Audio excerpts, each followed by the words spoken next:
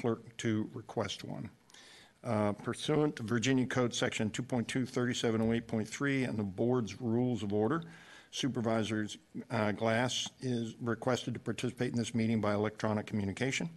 Physical quorum of the Board of Supervisors is present in the boardroom, and the board has made arrangements for the voice of Supervisor Glass to be heard by all persons in the boardroom. Supervisor Glass made this request within the required time frame, and the county attorney determined that Supervisor Glass's request meets the qualifications to participate remotely. The board will record in its minutes that Supervisor Glass participated remotely from a secure location in her home due to illness. Supervisor Glass, can you hear us okay? Yes, I'm still squeaking. Okay, we're not going to ask you many questions, so, thump on the microphone a couple of times if you want to say something, but this is an information item only, and we shouldn't require any participation. But by all means, reach out if you need to. Text Chair Randall if that's the best way to do it. It seemed to work last night. Tonight's little known but interesting and useless fact that if you have cream in your coffee, it will stay hot longer for 3 physics reasons. Number 1, dark colors lose their heat faster than lighter colors, so when you lighten it with cream, it slows the cooling process. Number 2, the cup draws off heat faster if it is hotter, so if you cool the cup slightly by adding cream to it, it slows the process of cooling. And the third one is viscosity. A higher viscous fluid, once you put milk in it, cools at a slower rate than a less viscous fluid. I'm sure you will need that the next time you're at the bar and are betting dollars on useless information. Please join me in the Pledge of Allegiance. I pledge allegiance to the flag of the United States of America and to the republic for which it stands, one nation, under God, indivisible, with liberty and justice for all. We have a very brief meeting tonight, and it is an update on the Unmet Housing Needs Strategic Plan. Oh, we've got to do the consent agenda first, sorry. The proposed consent agenda is as follows. Item number 2, Historic District Review Committee Annual Report, countywide. Is there a motion to move the adoption of the consent agenda? That's moved by Supervisor Kirschner and seconded by Chair Randall. The consent agenda has been moved and seconded. Any discussion on the consent agenda? All those in favor, please say aye. Aye. Any opposed? Supervisor Glass, I assume you're an aye. 1 thump for yes, 2 thumps for no. Aye. Thank you. Motion has passed unanimously. We'll now move to the information items. And if I could have the staff up for the Unmet Housing Needs Strategic Plan second quarter update.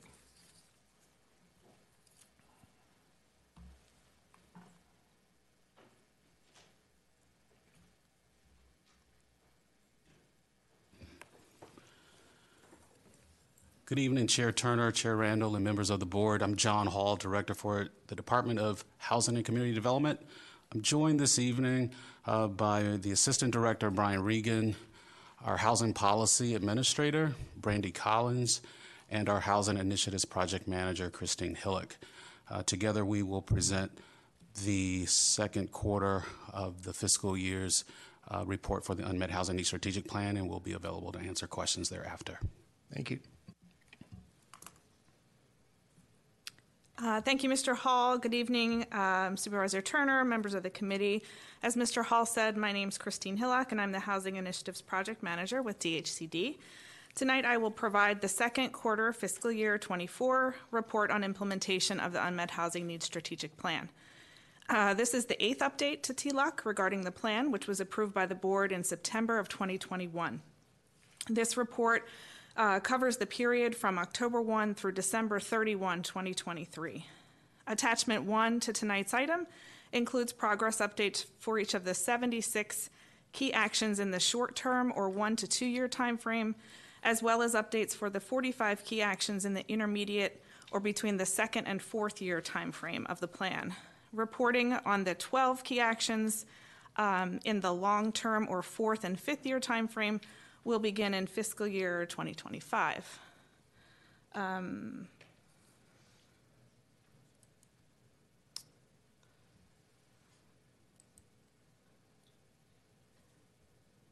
Yeah, the presentation is not displaying.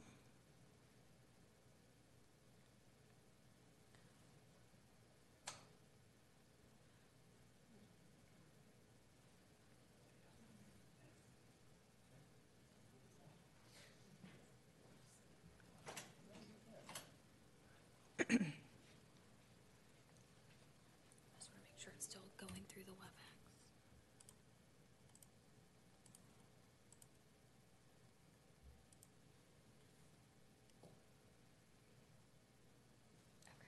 Good to go? Thank you. Okay. The next 4 slides of our presentation tonight highlight 8 significant plan-related actions that were taken during the second quarter of fiscal year '24. Below each item, you will see noted the Unmet Housing Needs Strategic Plan strategy, which is associated with the activity. First, on October 2nd, the annual application closed for the county's Affordable Multifamily Housing Loan Program, which provides gap financing through the Housing Trust for the construction of new attainable units. 2 applications for this year's cycle were approved by the board last night. On October 3rd, the board approved an expedited disbursement of $500,000 of American Rescue Plan Act, or ARPA funds, to support an emergency eviction prevention program. Loudoun Cares was selected as the nonprofit partner to administer the program, which opened on November 21st, 2023, and will close on April 1st, 2024, or when funds have been exhausted. During second quarter, over $113,000 was distributed, helping 17 households to avoid eviction and remain stably housed. Next, on October 5th, DHCD accepted preliminary applications for the Loudoun County Housing Choice Voucher waitlist for the first time in over a decade. Within approximately 2 hours, 132 applications were received in person at the DHCD office, and over 1,100 applications were received online. Staff have been working since October to verify eligibility of applicants, issue vouchers, and assist households with leasing new rentals. On October 26th, the county issued a request for expressions of interest for the development of attainable housing on a parcel of county-owned land, which was formerly the Ashburn North Park and Ride lot. Applications were due on December 15th, and staff will present a separate item for board consideration.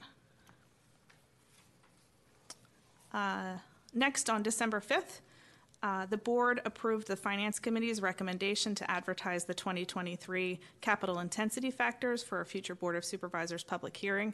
The CIF item was considered by the board at their February 14th public hearing and has been sent to the March 19th board business meeting. Proposed changes include differentiating CIFs by housing size with the goal of incentivizing the production of smaller and more affordable units.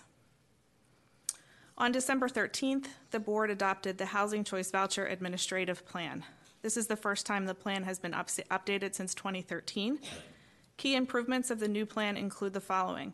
All required local policy decisions are now addressed within the document. A points-based preference system is now incorporated, whereas more preference points place a person higher on the wait list. And 1 bedroom is now assigned for every 2 persons, with some exceptions, reducing the number of bedrooms provided to some households and allowing the county to assist more families.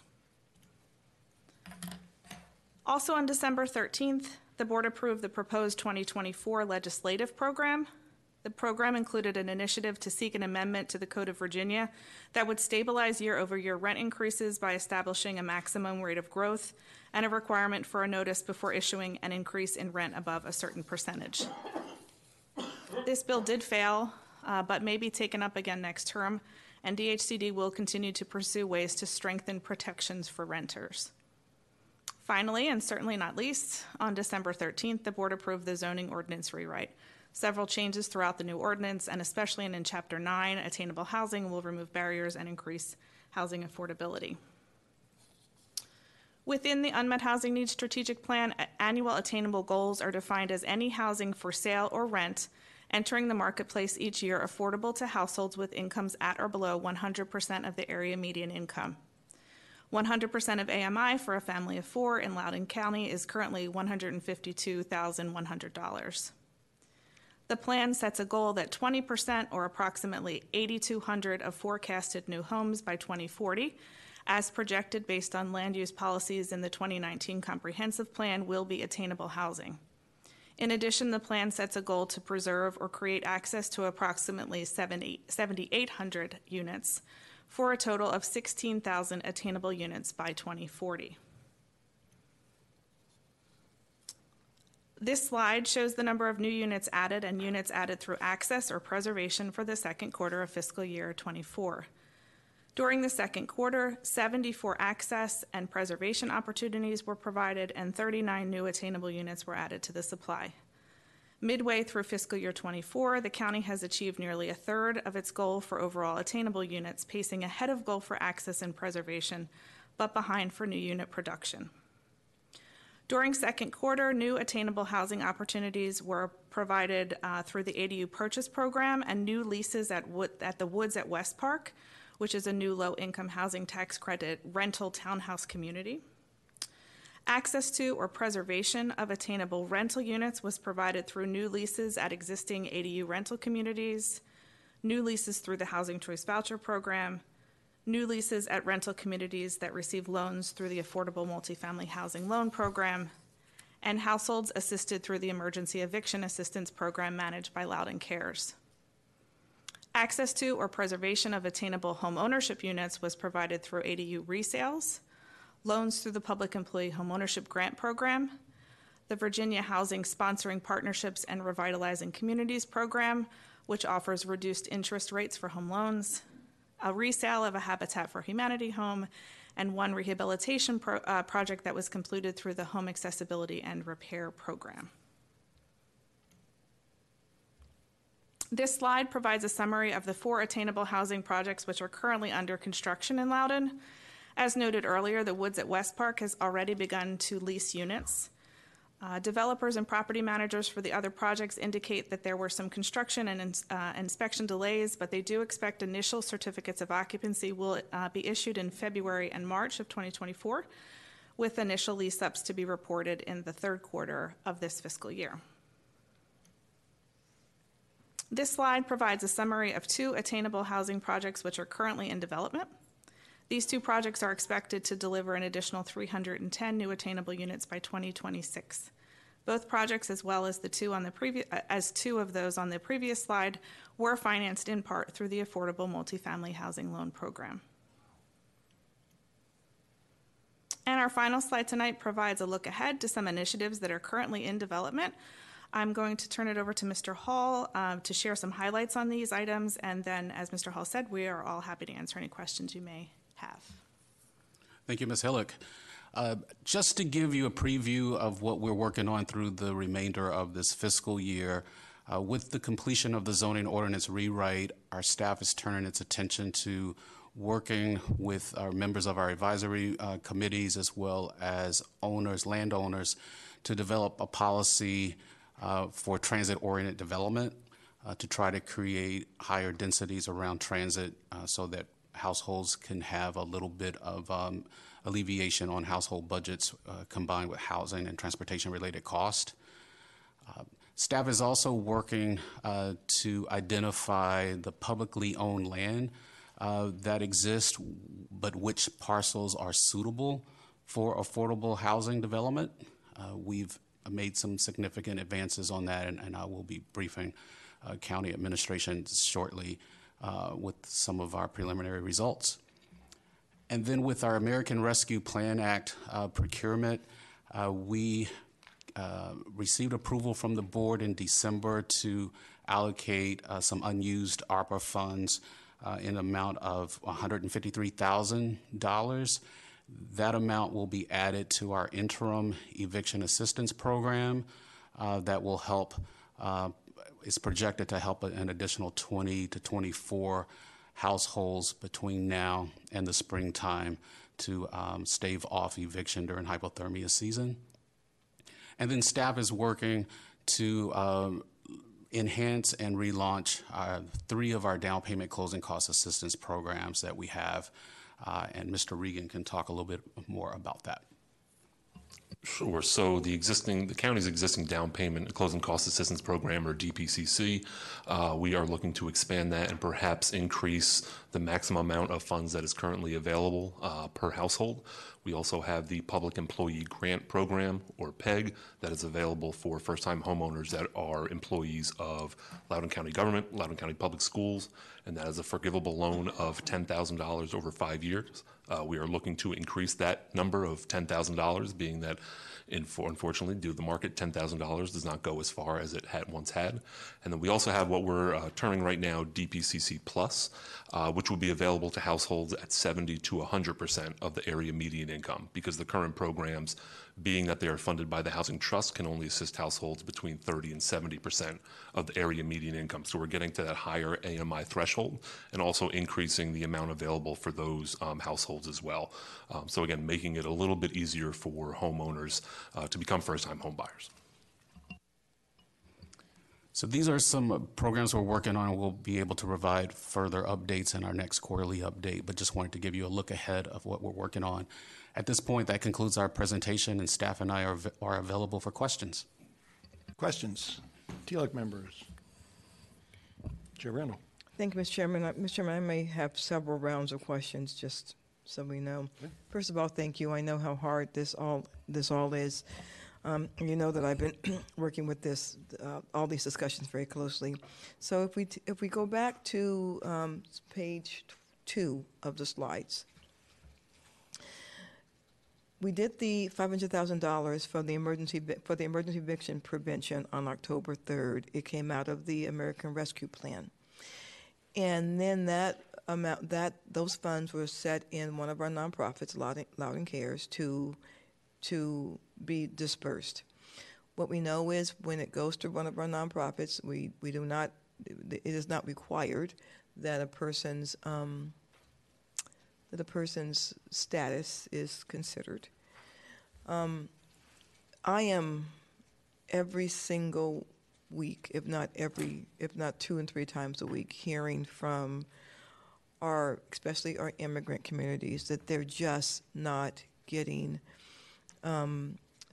the information that they need or the assistance that they need. One of the things I'm hearing on a very regular basis is that the requirement to have an eviction notice means that they have done everything else to pay their rent before they get that eviction notice. So they're not eating sometimes, they're not buying their groceries, they're not doing anything because they're trying to pay their rent. No one's going to not pay their rent first. They're going to do everything else. So I've had all the discussions with them about other places they can find food. I've done all that. What is the rationale for having to have the eviction notice in hand? And is there anything else less, for lack of a better word, we can accept? And I get it. I get that we have to make sure that whoever is getting these monies actually have the need. I get that a lot of fraudulent behavior can happen. I get that. But is there anything from nothing at all to eviction notice? That is a very big gap. Eviction notice in hand. Because I think that's hard. And is that something that we have put in place? I don't believe Loudoun Cares put that in place. I believe that is what we put that in place, correct? Affirmative, yes. That's ours. Is there any other standard that could be considered before we start talking about having an eviction notice in hand? Because I'm worried that people are in such bad straits by that time. And Mr. Chairman, I will have many other questions. Madam Chair, the response to your question is a little bit detailed, so bear with me. The ARPA tranches that we have, there are 3 that we laid out.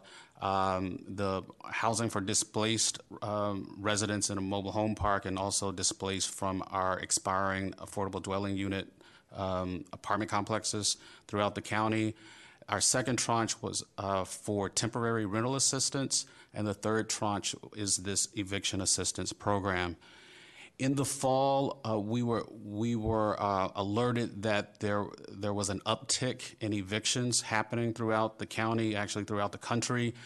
And the concern was to help stabilize households so that they would not be displaced during the winter season. So as we launched that particular tranche 3 of our ARPA dollars, we focused in on ways that we could help households stay stabilized.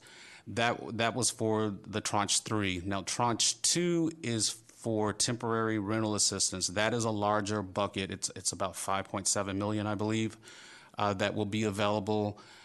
Last fall, we did a procurement, which ended, and it has been awarded. So we're hoping that that program will launch. I'm pushing for early spring, so that will be more flexible.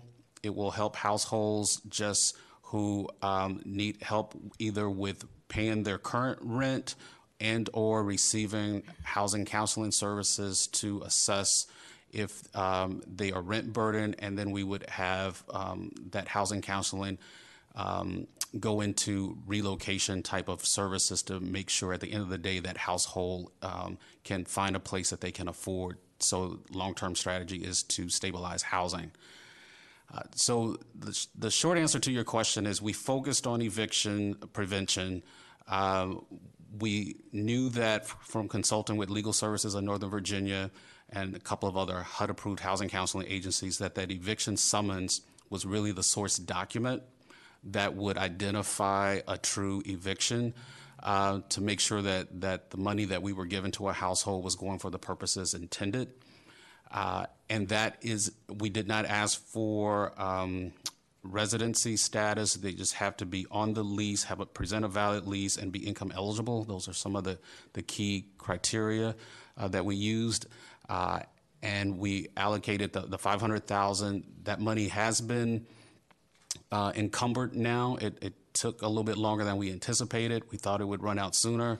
The entire $425,000, which was available for eviction, that has been encumbered. It was a $75,000 admin fee, so that makes up $500,000. And then we have another tranche of $153,000 that we are teeing up to help an additional 20 to 24 households.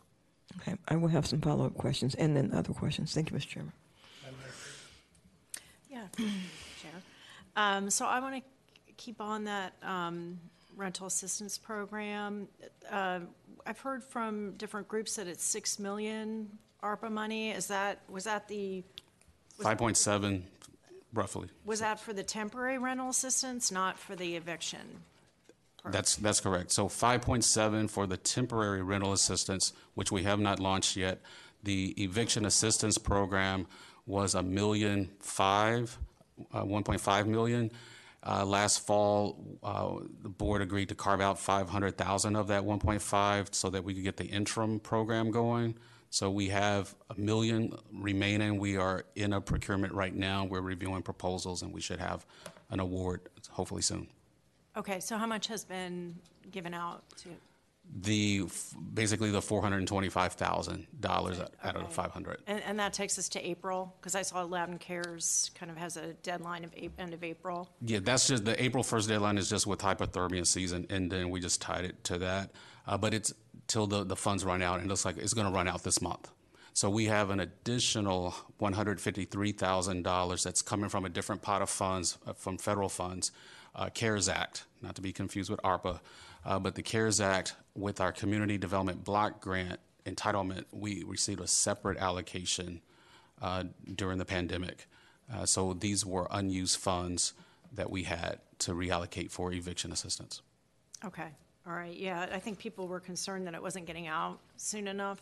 Different community members that Loudon Cares that it takes a while to get that set up, and that it wasn't getting out to families who were being evicted. So I just wanted to make sure that you mentioned that, yeah.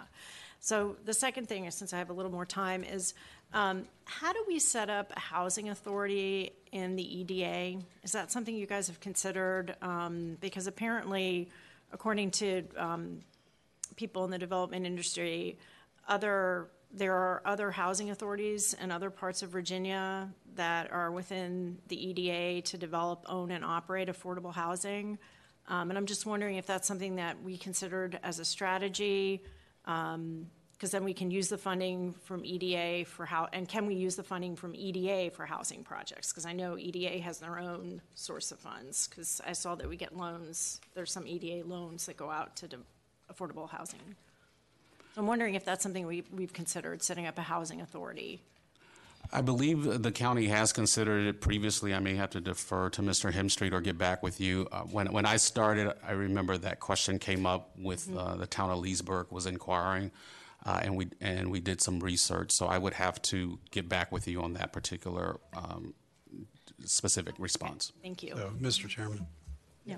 Yeah, so the staff recommendation at this point is not to set up a housing authority. The efforts of the county right now, we would recommend be controlled by the Board of Supervisors as opposed to an independent authority that is funded by the board. So that has been the previous discussion and the previous recommendation from staff.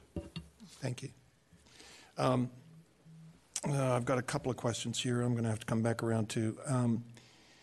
The down payment and closing cost assistance program, I think you mentioned on your slide that you're thinking about expanding it. I think there's tremendous potential there, certainly with the access numbers in the chart. Can you expound on that just a little bit more?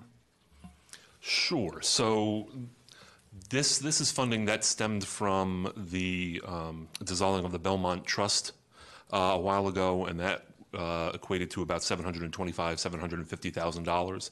So one of the aims that the board decided to use that on is home ownership assistance. So what staff decided to do was, again, to create a similar program to the one that the county has now, only to higher incomes, because we see that those that are earning between 70 and 100% of the area median income still need that additional boost, especially when you think that, with the way the market is, a lot of individuals are still anticipating and expecting 20% to be used as a down payment. So what we're doing is we are preliminarily looking at awarding funds for these households at 10% of the sales price, or around $70,000, which is about $700,000 is the average sales price right now of whatever is less, to be able to provide an opportunity for that household to become first-time homebuyers. Do we think that's going to be a high leverage program? I mean, is that if that's going to have really kind of leverage of getting our access numbers up, then is there anything we can do in the budget to expand the amount of money that's available in that program? I would say from where we currently are with our output, we're averaging less than 12 homeowners a fiscal year. So by increasing, we wanted to see if that would spark more interest and demand.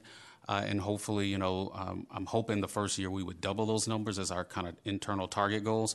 But until we see if that increased amount is going to incentivize people enough to come to the table. And is it a grant? It's a grant program? Yes. A loan program? Right. It would be a grant. And we already had preliminary input from representatives from DAR and the lending community saying that this is a fantastic idea and they can't wait to be our partners in this and getting the word out. It's, Chair Turner, if I might add, though, it's a grant, but it does require a long-term residency, so 15-year residency before they could sell the property. That makes sense.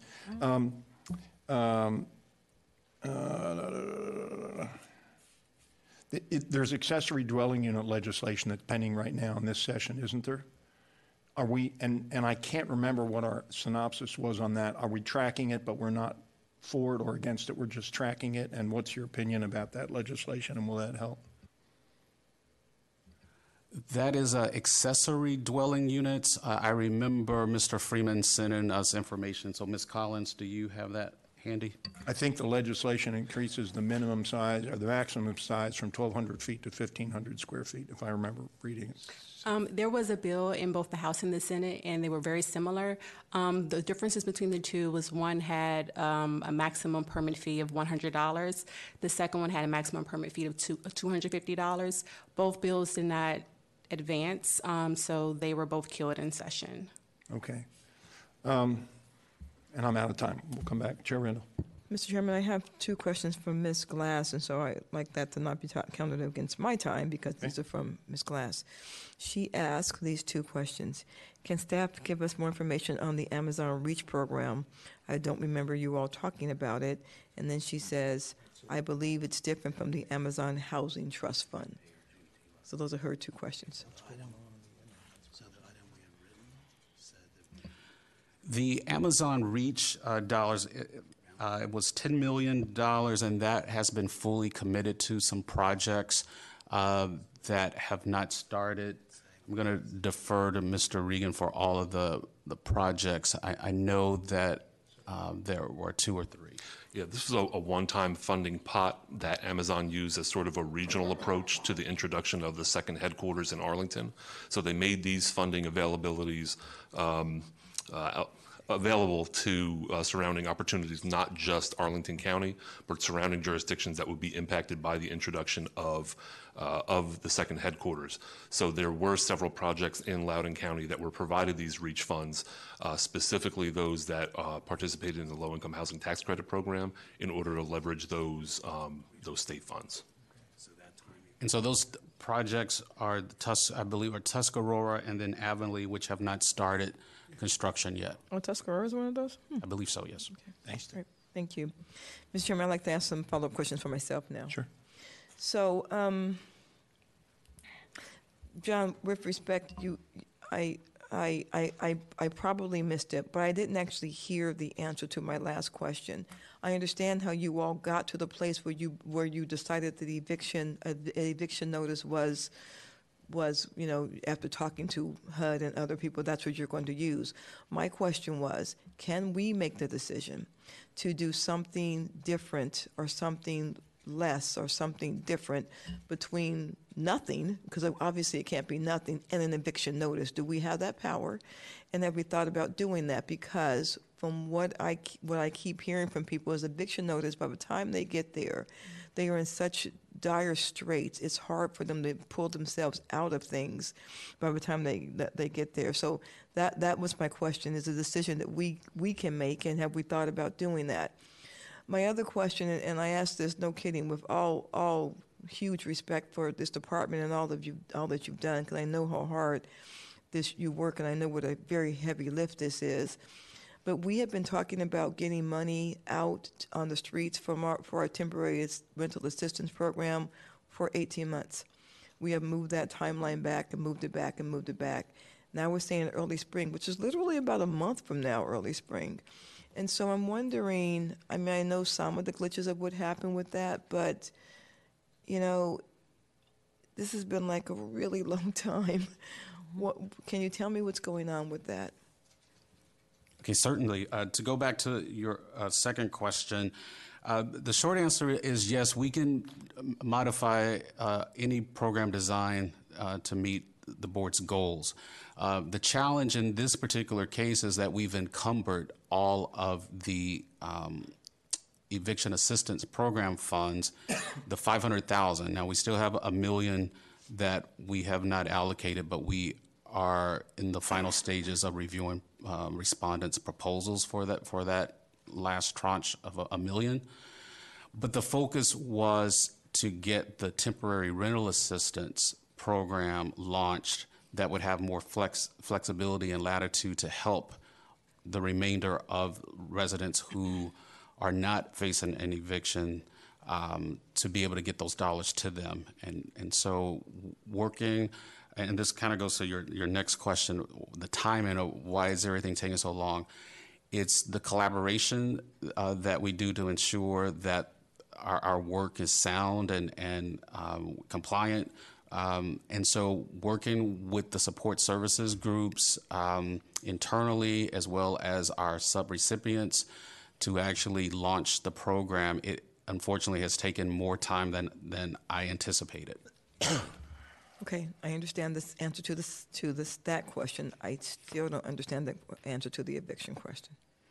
I'm sorry, I don't. Okay, so yes, we can modify program design. However, we've encumbered all of the $500,000 that is already out on the street. We've already encumbered almost $425,000 of the funds that were for the house. It's not worth it doing it right now. Okay. Right. Okay. Thank you, Mr. Chairman. I'll come back again. Supervisor Kirshner. Thank you, Chair. Thanks, guys, for coming. Just a couple quick questions. I'm I'm a goal-oriented person. Obviously, I like looking at the goals and how we're doing each time you come and give us this quarterly update. According to my quick tabulation here, if you take the new units and the 4 attainable rentable communities that are coming online or partly online, you subtract them out and add it, we have about 349 units that we expect to come this year.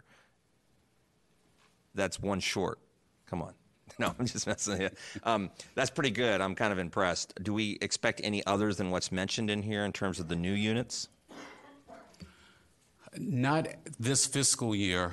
So we have, I think one of the next slides show some more projects that we have in queue with both phases of Tuscarora and Avonlea. And then the 2 projects that were just approved last night would give us, I think, an additional 167 units, but not in but not actually online at this point. So when when our goal is set 350, those are actually 350 in use. Is that yes, fiscal year? Or okay, so yeah, you're right. It's a fiscal year. I guess I didn't realize that when I was adding up the numbers. So we're probably a little bit short in terms of the fiscal year, but we are in terms of the actual year. I think we're going to hit it pretty good. Just to jump real over to the units preserved or provided access, we're at 100 and our goal is 150, 103 is what we have to date. There wasn't, unless I missed it in the item, there wasn't a lot of discussion as to what we anticipate for the rest of the fiscal year going forward. But again, I didn't read it all real thoroughly. Yeah, in short, we should definitely exceed the 150 because we are issuing housing choice vouchers. Okay. We are anticipated to issue a total of at a minimum of 300 housing choice vouchers. That would fall under that? Yes. Okay. All right. Thank you. Appreciate it. Madam Vice Chair. Thank you, Chair. So the housing choice vouchers, is there any way that we could give a preference to first responders and teachers with that? Because I actually met with a few first responders last year, and they were asking if there's any way that they could have give a preference in the line, in the list of everybody applying to our first responders and teachers. I would have to consult with HUD to see if that would be allowable to make sure that we're within the realms of fair housing, to make sure we're not giving preference to a certain employment sector as opposed to others. But that is a possibility of amending our administrative plan to include that as a priority. So I can check to see if that would be possible. Thank you. Yeah, thanks. And then the loan program that we give to county employees, is that for down payment housing assistance, or is that for a loan? Yes, that would be for down payment assistance. So that is a $10,000 grant that is forgivable over 5 years. So as long as they stay with their position with Loudoun County and live in the same home, 5 years later, it is totally forgiven. Wonderful. That's wonderful. Thank you. And then I know I asked you this question, John. So LIHTC funding, I've heard from a lot of developers that you can only get LIHTC funding and loans through if you do multifamily. So I just wanted to confirm that LIHTC funding does give you flexibility to do other units, because I've heard from different nonprofit groups that people want other units besides multifamily, maybe quads, maybe some townhomes, a different product. So I'm just wondering if LIHTC funding is available for that, and if it's easy to get that type of funding. The short answer is yes. The Section 42 low-income housing tax credits can be used for rental housing. We mostly see it in multifamily. Right. I've been in places where I've had scattered site single-family units. Yeah. However, the challenge goes to the investor that buys the tax credits. A lot of the investors, I've rarely seen one, so I know they have to be out there, but it's really rare for an investor to want to invest in single family, let alone scattered site, because they are too difficult to manage. They prefer, if they're going to invest, to have their portfolio all in together. It's not impossible, but it's just very challenging to find an investor to buy the credits to invest in the property. But single-family attached would probably be Yes. okay, like a quads, a Yeah, quad. and Supervisor Chacon, there are actually 2 developments in Loudoun County that are townhome LIHTC communities, and there's a proposal going through the rezoning process right now that is proposing single-family detached as LIHTC units. So the Right, possibility I think is that's our there. Fuller Farms, right? I think that. Yes, ma'am. Yeah, okay, thank you. As I look at the chart that's up there right now, just based on the empirical evidence, I would say we're 3 years into the plan now, right? 3 years? This September, we will be. Yeah. As I look at that, I want to feed the 68.7%. Whatever's going on there is working, and I view the 14.6 as a failing paradigm. That sounds harsh, harsher than it is. I'm talking in purely statistical terms. But that 14.6% tells me we need to look at the paradigm we're using for that, because we're not going to get there from here at that rate. Something's got to change fairly dramatically. To the point that you just made, and that's come up recently, and I agree with it, that the investors are leery about single-family detached ADUs. That tells me we probably need to be thinking about incentivizing the LIHTC process, accelerating it, encouraging and incentivizing developments rather than having the onesies and twosies ADUs spread out through the development to have an actual LIHTC building. And I think if you go to the next slide, aren't all those projects that equal the 322 LIHTC projects? Or are they not? I know Waxbow Crossing is. I know the Woods at West Park is, Poland Hill is, Waxpool is. View at Broadlands, they may have received 4% tax credit, so I believe View at Broadlands is. Okay. It just, I think that might be a key to boosting our new homes. I really do think that might be part of the key, because those seem to be, the board likes them, we vote them in more often than not, and in fact, I can't remember the last time we voted one down. And I think they really give a shot in the arm to new developments. So that would be one that I would looking for. I'm just curious what the mechanism is that we reevaluate. Are we at a point now where we reevaluate and say, what can we do? Let's change the paradigm here, because we're not getting there on the new houses. Your assessment is, is right on mark, and we are starting to turn our attention to doing a program evaluation by the time we get to that 3-year mark of the Unmet Housing Needs Strategic Plan. I've had some preliminary conversations with county admin as well as DHCD staff. So over the next 6 months, we will begin working to update and to analyze and refocus our attention on how do we get there, and is the 16,000 unit number, is that the right number, or how do we come up with a better strategy? Okay. In my last 10 seconds, we have been giving a pass to capital intensity factor on affordable units, practically, not de jure, de facto. The board has voted to, okay, the developers are not offering CIF proffers. Has that had any impact? Do you think that's had any impact? Because I haven't perceived any necessary impact. In terms of impact, I know that I've received feedback from discussions held at the Affordable Dwelling Unit Advisory Board, Housing Advisory Board, and that there is pushback in terms of, if I don't have to pay the fees for an ADU, why would I have to pay it for even a unit at lower AMI? So if I'm going to provide a rental unit that caters to households that earn between 0 and 30%, why am I paying it there but not for a household that is earning 30 to 50%?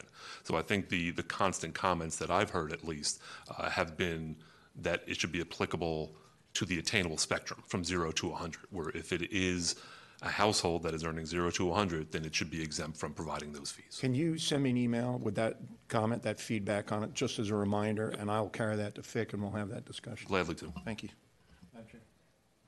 Thank you, Mr. Chairman. John, the other day I think I didn't ask the question very well, and so when I later on gave thought to your answer made perfect sense to the question that I asked, but I didn't ask the question I was trying to ask very well. So let me try it again. If I'm not mistaken, a half penny on the tax dollar last year was about $6 billion. Is that I think that's about right, right? I think this year it'd be about For fiscal year '24, yes, 5.9 million, and fiscal year '25, it's estimated to be about 7.4. 7.4. Okay, all right. So what it is my intention to make a motion this budget season to do another half penny on the tax dollar, making it a full penny. What I was trying to ask was, how have you leveraged that $5 million? And I think that what I actually asked was, how have you leveraged all the money in the housing trust fund, which I know that there's more money in, and I'm using housing trust fund loosely. Val Marie taught me that, so I'm not just asking what have you done with that $5 million from last time. I'm asking how have you used that to leverage other monies, knowing that there's still more monies in the housing trust fund, because the goal really is not to spend the housing trust fund down to zero, it's to build it up so we can use it. So before I make that motion to do another half penny, which is my intentions, how have you leveraged the $5 million from last year? That's a much clearer way to answer that. Ask that. Yes, and Chair Randall, and when you posed the question last week, I reflected on your question, and I thought afterwards, I thought you might have been asking a different question. But the response to the question you're posing on the half cent or the local tax fund dollars, roughly 5.9, we have not expended those funds to date. The plan is to use this totals, so in fiscal year '23, we received $2.2 million from local tax. I think that sometimes is referred to as the cigarette tax. $2.2 million. We have an additional $4 million of proffers, and then the 5.9 and the anticipated 7.4. So that would put us at about 12.1 million.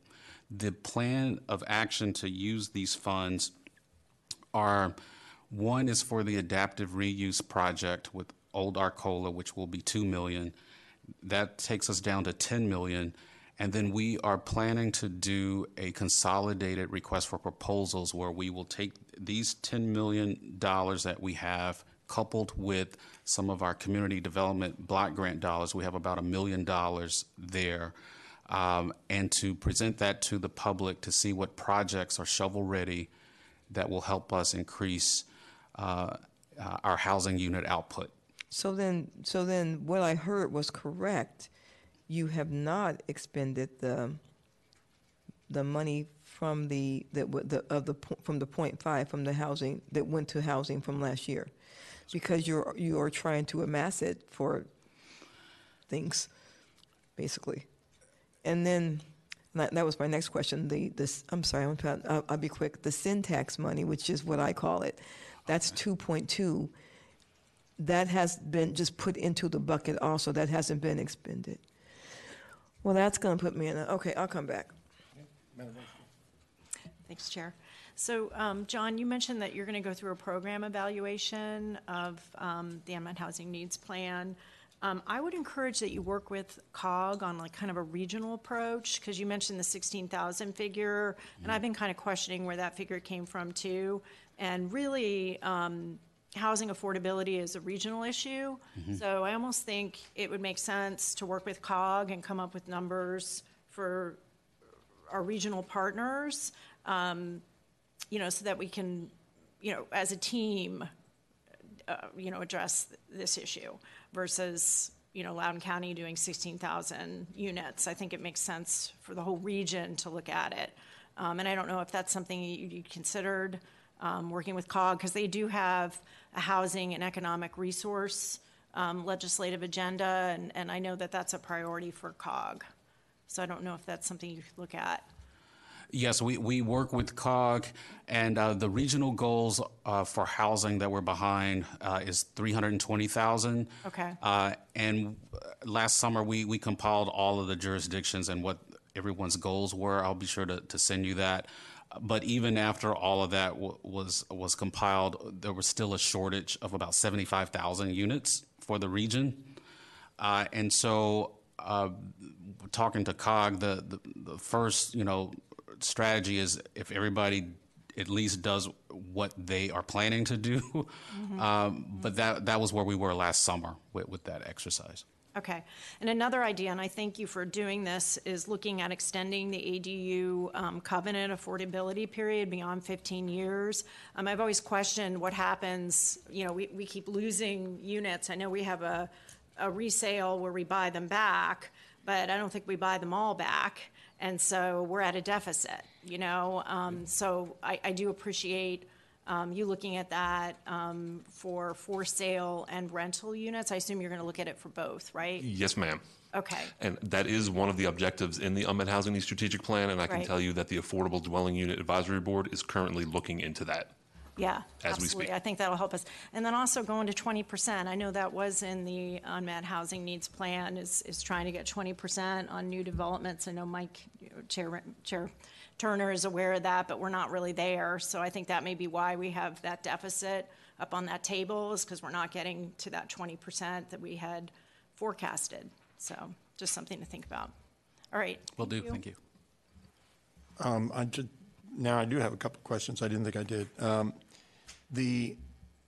I don't get the sense, and this is just a comment, I don't get the sense that the tools that we're using to incentivize developers to create ADUs are having the leveraging impact that we intend them to have. That's when we do the analysis of how are we doing at the 3-year mark on the plan. I would really drill down, if you can, on that and maybe talk to developers and say, what would incentivize you to build more ADUs? Because I'm not sure we're hitting that mark. We can say 20% all day long, but if we don't analyze not the lag indicators, did we get there or not, but the lead indicators, what do we need to do to incentivize to get to the 20%? I think that's where we need to focus, and I'm not sure what that is. Developer answer may be, there's no way I can make my pro forma work in any kind of incentivized way, and that just means the county's got to put more skin in the game, and how are we going to do that? But that's just a thought. Madam Chair. So this will be my last time, Mr. Chairman. So it is completely unrealistic to think we can meet our housing goals with the, as Mr. Turner's words, onesies and twosies through what the developers do. It's just not realistic. I've actually been fairly grateful that the developers are routinely do more than is requested from them to do. Sometimes with a density request, sometimes not with a density request. Sometimes they've just done it. There are some developers who have done amazing projects. Michael Capretti is absolutely one of them. But we're not going to get there from here. I am two things. One, understanding of how you all are working on that. Working on that kind of hamster wheel as fast as possible, and I understand that, and I appreciate that very much. At the same time, I'm very concerned by how long this is all taking. Come talk to me later on, John, about what we need to do to I don't know, make this higher profile, what you need in the office. I really don't know what the answer is. I know that we have stood up this department in no time at all, and you all have done quite a bit since we stood it up. But the need is so great.